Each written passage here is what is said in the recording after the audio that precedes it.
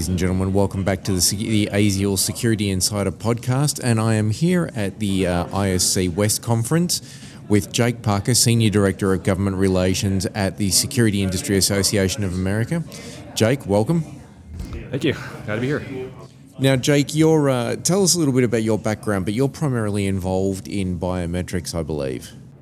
Well, so I lead our government relations efforts on behalf of the Security Industry Association. So our job is to be the voice of the industry both in Washington, D.C., but also state capitals around the country on all matters, policy matters that affect the industry. And so, part of what we are doing is advocacy that helps both educate lawmakers about our industry, what we do, and also help shape those policies that will affect the deployment of security solutions. So what are the biggest trends and challenges you're seeing going on in the security industry here in the US at the moment? It's a couple of things. I think, one you just mentioned on biometrics, there's definitely been a lot of interest we've seen around the country in legislating on biometrics, particularly the privacy of biometric data. So that's something we're definitely watching. It's part of a larger debate over data privacy in general, which the United States, unlike Europe, doesn't have a national data privacy law, but that's something that could definitely happen in the next couple of years. Meanwhile, states are kind of taking matters into their own hands and passing statewide data privacy laws. So definitely a key element of those is how safety and security applications are treated as far as the information that's processed for those, and so that's something we've been tracking really closely. Okay. And as far as the data privacy side of things is going, I imagine that's a growing and emerging concern across all areas. What sorts of things are you dealing with, and how are you meeting that challenge? So one of the issues we're looking at right now is that the state of Illinois passed a biometric data privacy law back in 2008, which is really outdated, and it's had some unintended effects. So really, the intent was to protect consumers, but unfortunately, the way that law was crafted, it allows a private right of action for people basically to sue over minor violations of the law, and it's really led to a situation where there's an avalanche of these lawsuits against typically like small businesses, which usually are forced to settle those cases. It becomes a sue and settle environment. Yeah. And unfortunately, some interest groups in the United States would like to see that law replicated in other states. So far, it hasn't been, but that's something we are looking at. Can you tell us a little bit about that law and how it works? Well, it's based on the idea we see in a lot of other privacy laws as far as consent for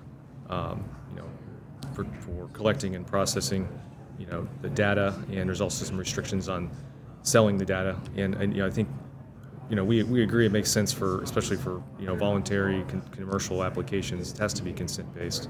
With biometrics, that just makes sense. But there does need to be some exceptions for security uses, and so that's something that. There's several other biometric data laws that follow a different model, such as Washington State and Texas, that were passed since then, and they have an exception for security and anti-fraud purposes. So that's really one of several of the objectives we have, is to make sure that protection is in place to allow our security solutions to function as they're intended. Okay. And what other significant challenges are you sort of having to educate government on at the moment? Well, certainly a hot button issue has been facial recognition.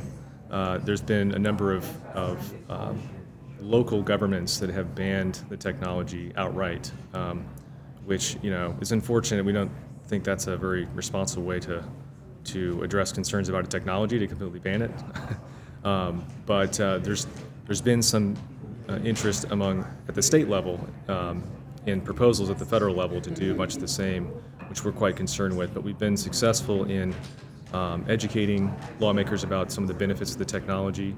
And I think the conversation has shifted a bit here, and I think what we're looking at now is what I would prefer to see is putting reasonable rules in place that provide reassurances. Because most of the public concerns about this have to do with law enforcement and government use. I was going to say, on what grounds have they banned the use of facial recognition technology?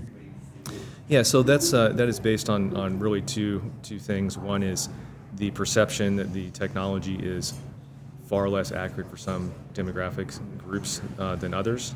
And unfortunately, that's based on some old or irrelevant information out there about the technology. I think that for the most part, the lawmakers we're talking to today understand that the recent advances in the technology have really addressed those issues in a big way. If you look at the performance of the most recent NIST testing, it's just it's incredible the level of accuracy the technology has. And really, the demographic performance issue is actually, I think, going to be cleared up even more once NIST expands their testing activities.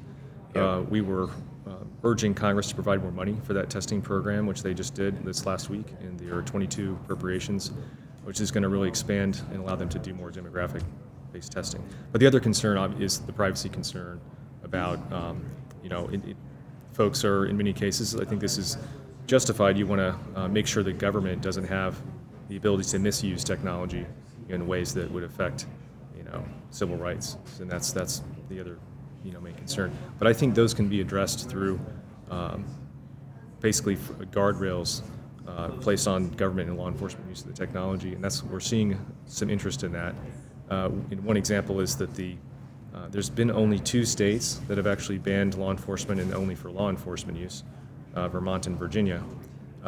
Virginia was just last year, and some of the lawmakers there immediately recognized the public safety impact from doing that and worked to reverse that ban and put in its place a set of rules that will provide the public reassurance that the technology is being used correctly and accurately, not in a way that discriminates against people.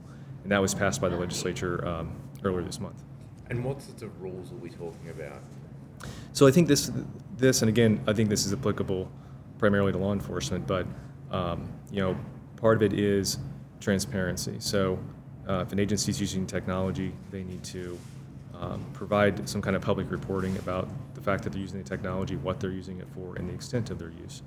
Also, and this is really key, having an established use policy for that explains to both for the public but also for the personnel, this is what we're using the technology for, only this and not other things. So primarily this is being used for after-the-fact criminal investigations, and it's also being used to help in public welfare situations, like helping identify someone that is unable to identify themselves, or a deceased person or crime victim, things like that. So I imagine with some of those bans that you were talking about earlier, though, they would extend to, let's say I'm a shopping centre and I want to put in place facial recognition technology to recognise common offenders or frequent offenders so that security can then address them. Are they the kinds of things that were being banned under that legislation? Not in the case of Virginia that I just mentioned, so that was only applicable to law enforcement. Now, there's only 2 places in the United States where that sort of private sector use of facial recognition is prohibited. It's in Portland, Oregon, and unfortunately Baltimore, Maryland, near where I live.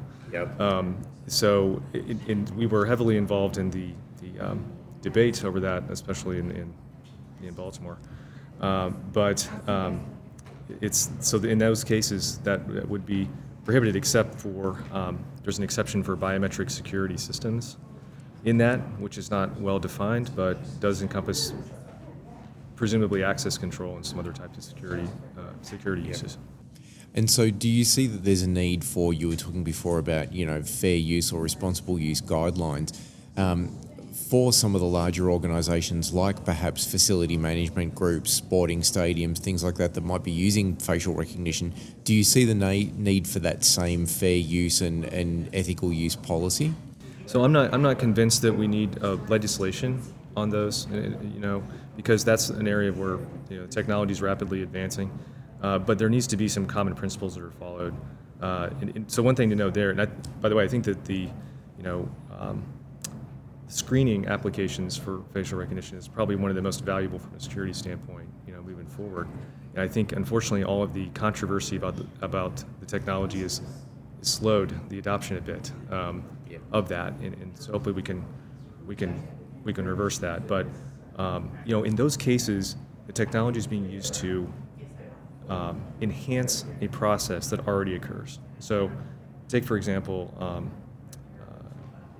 I guess like stadium, security. There are individuals who are have been involved in either criminal activity or something else that are on some kind of list of security says these people are not allowed to enter. Right. Every stadium has a process where people are on the list. There's probably a way people can get off the list under the right circumstances.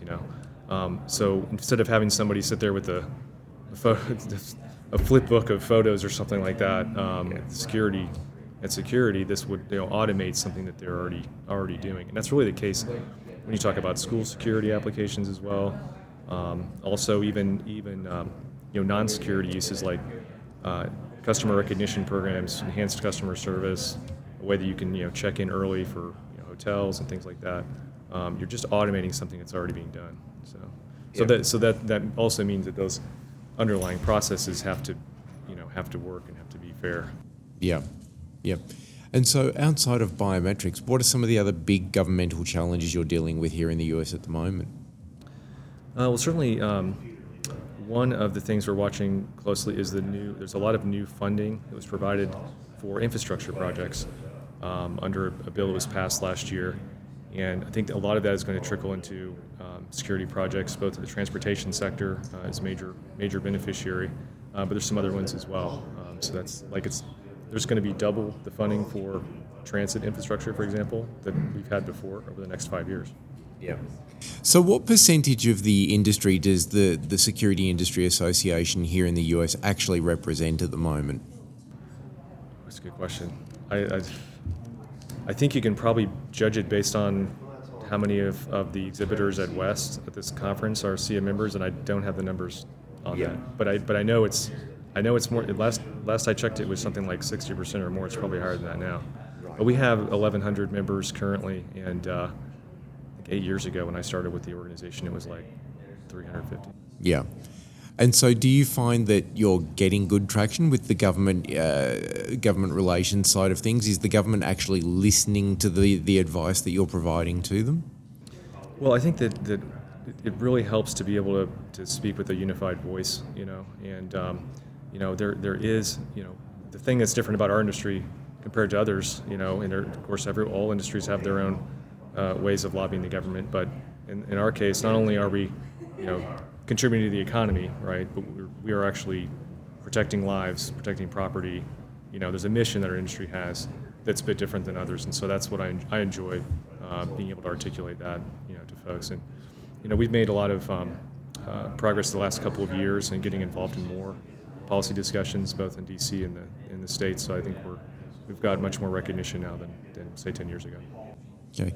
And what kinds of things are you offering to your members as a part of being a part of the association?